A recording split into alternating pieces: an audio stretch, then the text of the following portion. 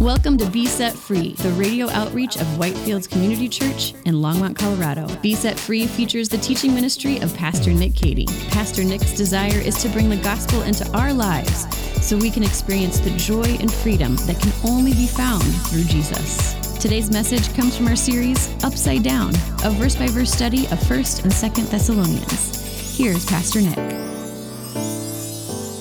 Amen. Could you please open with me in your Bibles to 1st Thessalonians, Paul's first letter to the Christians, the church in Thessalonica. If you're not sure where that is, God has given you a table of contents. Don't be ashamed to use it, just flip around till you get there. That's the other way to do it as well. So let's begin this morning by reading our text, which comes from 1 Thessalonians chapter 2, verses 1 through 12. For you yourselves know, brothers, that our coming to you was not in vain. For though we had already suffered and been shamefully treated at Philippi, as you know, we had boldness in our God to declare to you the gospel of God in the midst of much conflict. For our appeal does not spring from error or impurity or any attempt to deceive, but just as we have been approved by God to be entrusted with the gospel, so we speak, not to please men, but to please God who tests our hearts. For we never came with words of flattery, as you know, nor with a pretext for greed. God is our witness. Nor did we seek glory from people, whether from you or others, though we could have made demands as apostles of Christ. But we were gentle among you, like a nursing mother taking care of her own children. So being affectionately desirous of you, we were ready to share with you not only the gospel of God, but also our own selves, because you had become very dear to us. For you remember, brothers, our labor and toil. We worked night and day that we might not be a burden to any of you while we proclaim to you the gospel of God. You are witnesses, and God also, how holy and righteous and blameless was our conduct toward you believers. For you know how, like a father with his children, we exhorted you and encouraged you and charged you to walk in a manner worthy of God, who calls you into his own kingdom and glory. This is God's word. Let's pray. Lord, thank you for your word, and we ask this morning as we consider it, as we go through these verses, Lord, that you would speak to us, Lord, that your spirit would enlighten our hearts and our minds to understand these things. And Lord, help us not just remain at the place of understanding. Help us respond to these things. Lord, help us to put them into action in our lives, that we might not just be hearers of the word, but that we might be doers also. Lord, would you use this time and these words to build us up in our most holy faith and to send us out in your name. We pray in Jesus' name. Amen. You know, the word imitation is usually used in a negative sense, right? It tends to bring up negative images in our mind or negative connotations. For example, imitation cheese is not as good as actual cheese. An imitation iPhone is never as good as an actual iPhone. When I was growing up, one of the biggest insults you could call somebody was to call them a poser, right? Which meant that they were a fake, they were a fraud, they were a phony, they were not original, they were just copying. It meant all of those things. But the truth is, if we really get down to it, as much as we like to think that we're original, all of us are imitators. Everybody's imitating something and somebody. As original as I might think I am, the way that I dress, the way that I talk, the way that you live, right? As original as we think we are, it's always the result of us learning and observing and imitating. We're shaped by our communities and by our surroundings, whether we like it or not. See, imitation is how all of us learn from the time that we're small children.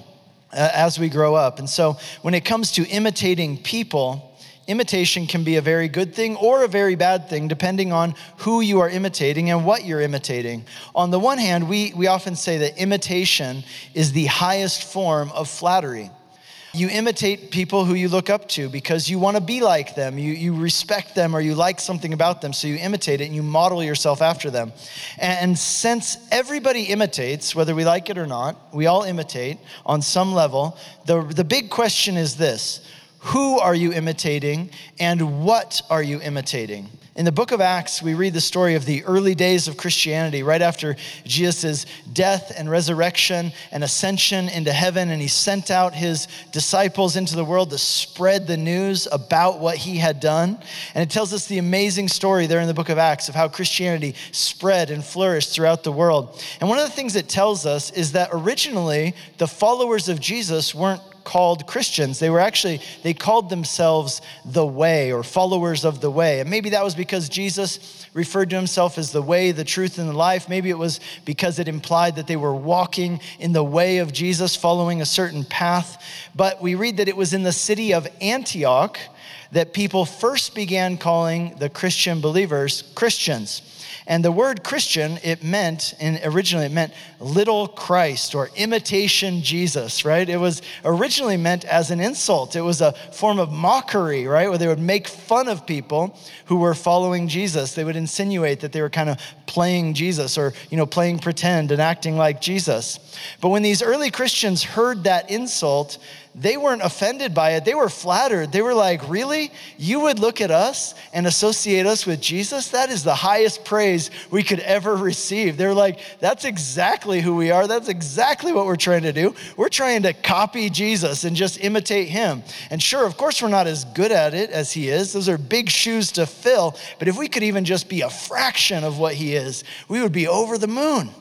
And so these Christians in Antioch, they embraced this insult. They owned it. And they said, that's exactly who we are, imitators of Jesus. And as Christianity spread, missionaries began to take the good news about Jesus to different parts of the world. And this was a big part of what they did and what they taught. They would come in and they would tell the gospel, the good news of who Jesus is and what he has done. And then they would begin teaching the believers how to imitate Jesus by living out the same love, the same forgiveness, the same redemptive work that Jesus had done in their lives.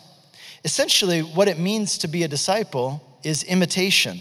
Imitation is at the heart of discipleship. Not only is imitation the highest form of flattery, but you could even say that imitation is the sincerest form of discipleship. To be a disciple of Jesus is to imitate Jesus in your actions, in your attitudes, in your priorities.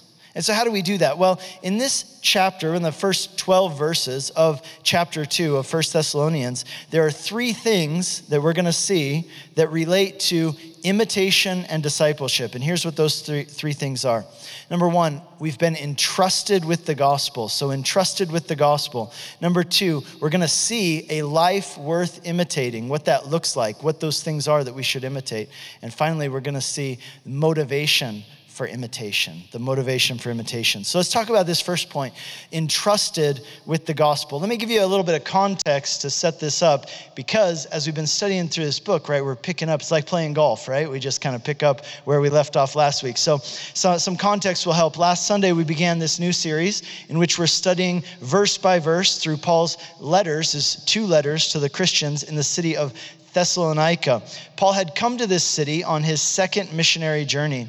And Thessalonica was one of the most important cities of the world at that time. It sat on a very important trade route, the Via Egnatia. And so when they came here, they intended, because this is such an important key city strategically, they intended that they were going to stay here for a long time. And initially, things went really well. A church was formed and people were coming and learning about Jesus. And things continued to go well until they didn't, which was about 3 weeks to a month after they arrived. They'd been there for just a little under a month, and we know that a mob was formed. Some angry people came, and they tried to flush Paul out of this house that he was staying in, and they wanted to kill him and his missionary team. They accused them of being revolutionaries who had come to, quote, turn this world upside down, right? Just as they had in other places. And as a result of this angry mob, Paul and his companions, Silas and Timothy, they had to get kind of snuck out the back door. You know, you imagine like in the movies where they come in and they shoot the bed and then you open it up and there's just a dummy inside or some pillows, right? That's what it was like. Paul and Silas and Timothy, they sneak out the back door. They get smuggled out of town. They have to flee town in the middle of the night. And it wasn't until several months later that they were able to get a report on how the Thessalonian Christians were doing, how this church was holding up. Were they standing strong underneath the persecution they were facing, or were they giving in? Had they given up the faith? They didn't know. And so they got this report finally, and the report came back that the Christians in Thessalonica weren't just surviving, but they were thriving. They were growing. They were even sharing their faith with others. It was a great, glowing report. And so Paul writes these two letters to the church in Thessalonica in response to this report that he gets about how they're doing and what's going on and what they're facing and what questions they still have that need to be, that he needs to instruct them about when it comes to doctrine and where they need encouragement in the faith. But another reason why Paul wrote this letter, particularly the section that we read today, was to defend himself. Now, why would Paul need to defend himself and his ministry? Well, because we see that clearly there were people making slanderous accusations against him. People in the city of Thessalonica were attacking him. He had been attacked many times physically, but this time he was being attacked verbally. His character was being attacked.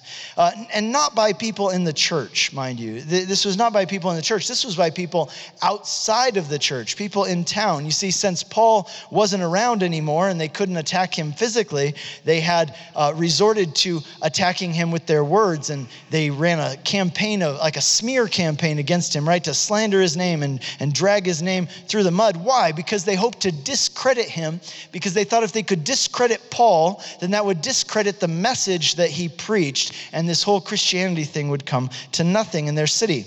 And you can tell the kinds of things that people must have been saying about Paul based on the things that he defends himself up against, right? He's responding to the accusations that people were making against him.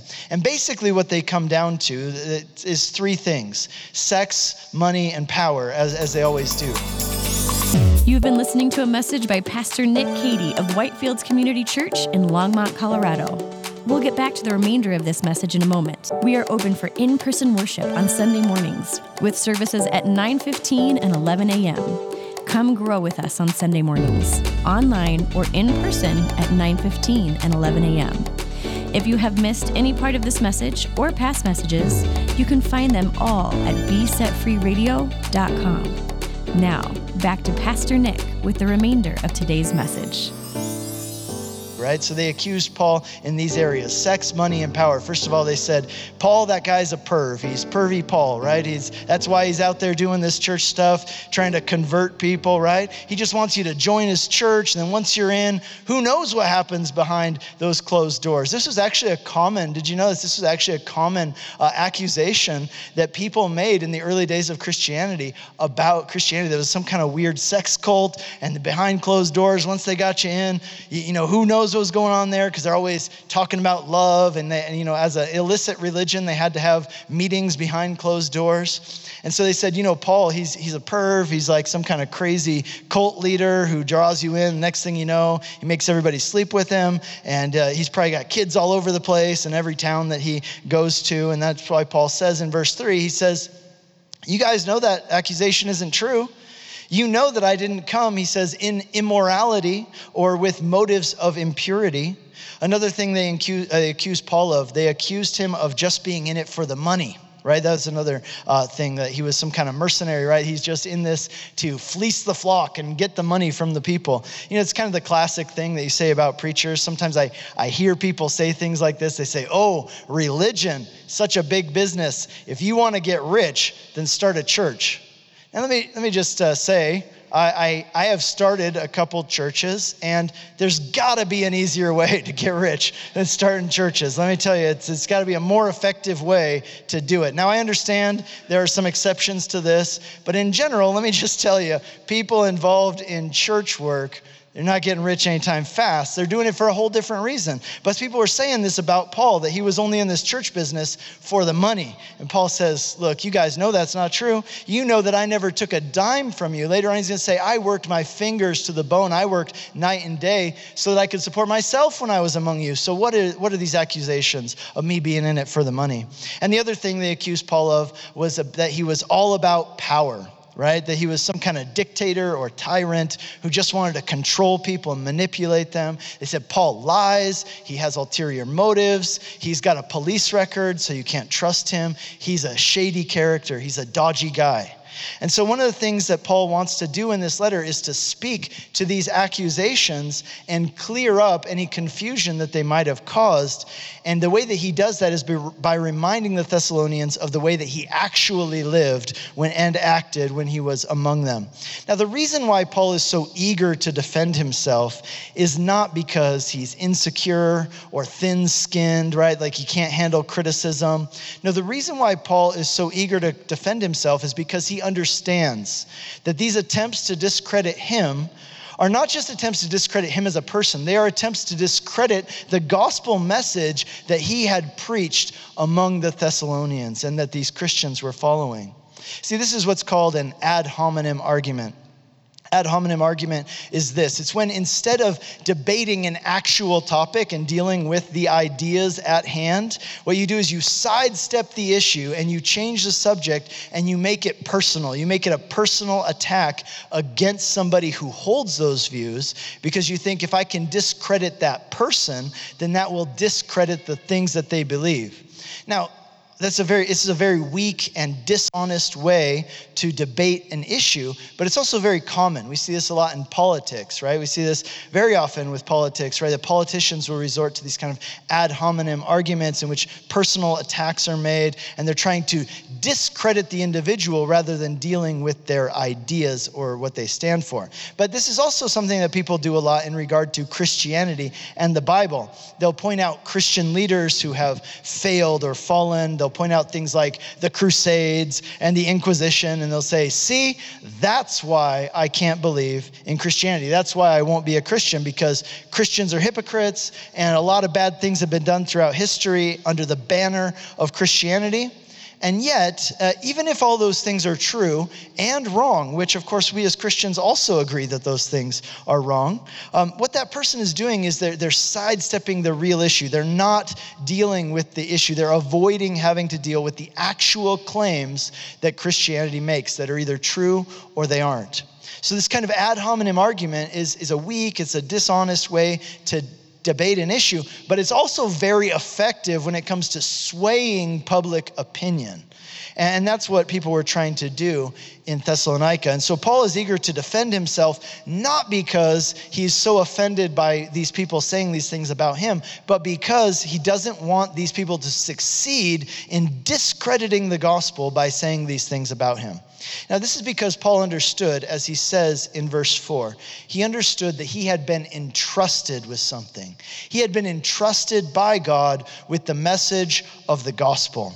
What an incredible honor to be entrusted by God with this message, this treasure. But it's also an incredible calling, an incredible responsibility to carry the gospel to the world, to represent the gospel in the world. See, the gospel is the good news about what God has done for you in order to save you because he loves you. He sent Jesus to live and to die and to defeat sin and death in order to remove the barriers that stood between you and God so you can be forgiven of your sins and have a relationship with God and life everlasting. And Paul had been entrusted with this message, this incredible treasure of the gospel. It had been placed in his care for this time in this place. And so when Paul heard that these people in Thessalonica were saying these things about him, he wanted to write immediately and say, hey, I need to refute these claims. Why? Because I do not want these people to succeed in bringing the gospel into question or bringing the gospel into disrepute.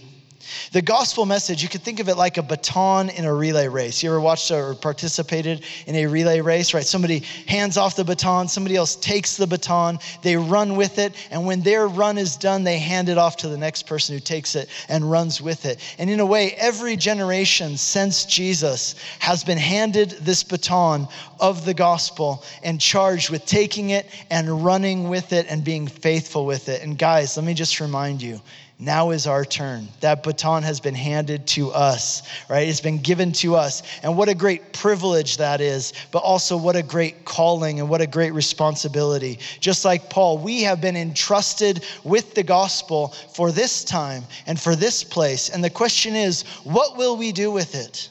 How will we steward it well? Will we be faithful to share it, to spread it? Will we represent it well? See, here's the deal. Paul cared about his reputation because he knew that his reputation could either help or hurt the cause of the gospel. Let me say that again.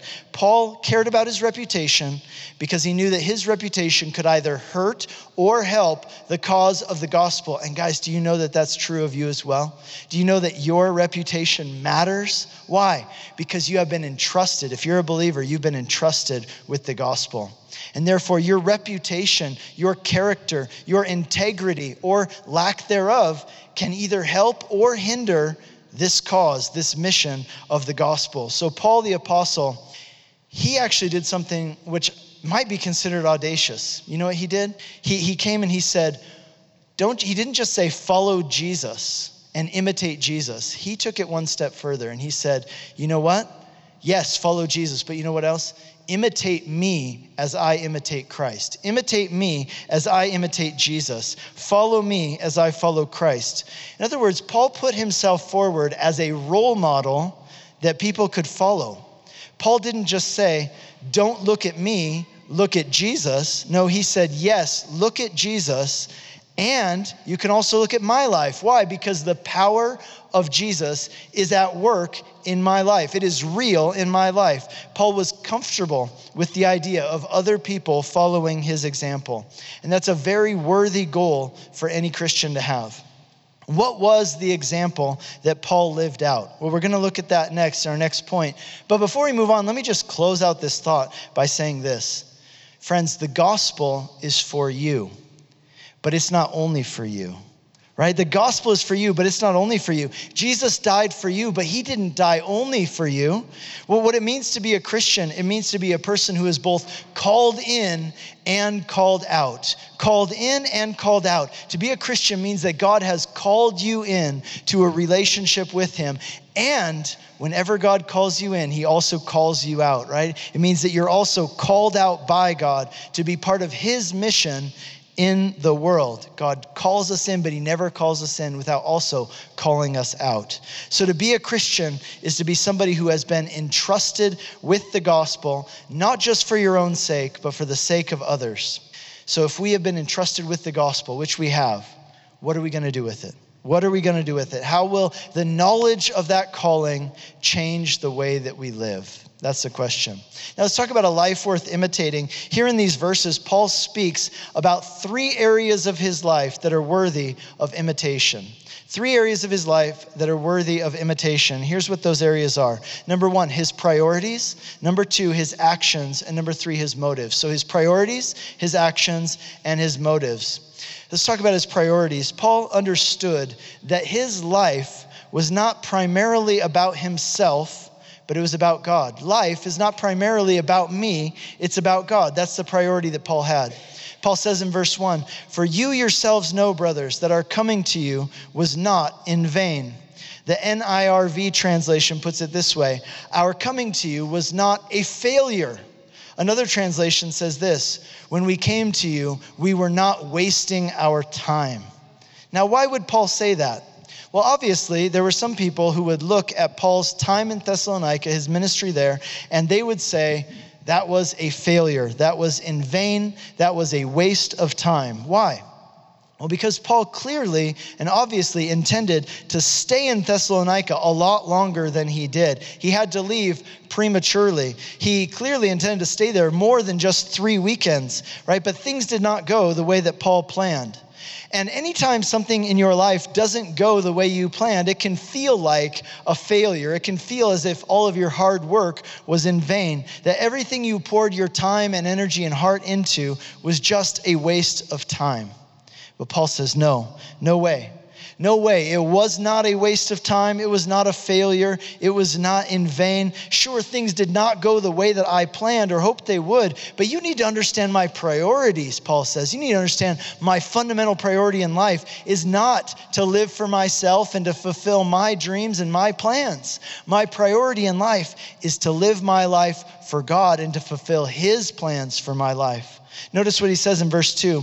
Though we had already suffered and been shamefully treated in Philippi and been, as you know, we had boldness in our God to declare to you the gospel of God in the midst of much conflict. Paul's like, hey, look, if I wanted a quiet job, like I'd get a job in a cubicle, like doing data entry, right? Then I'd have a quiet life. But obviously I didn't sign up for that. If I wanted to be popular, then I'd get a job selling ice cream. But clearly that's not why I'm doing this, right? Obviously there's something driving Paul that would cause him to go from town to town, city to city, everywhere he goes, getting beat up, then going to the next city and getting beat up there. It's like that old cartoon, Pinky and the Brain, right? Every day, right? The one mouse, Pinky, asks the brain, he says, what are we going to do today, Brain? And Brain says, the same thing we do every day. We're going to try to take over the world. But with Paul and Timothy and Silas, it was different. It was like, what are we going to do today?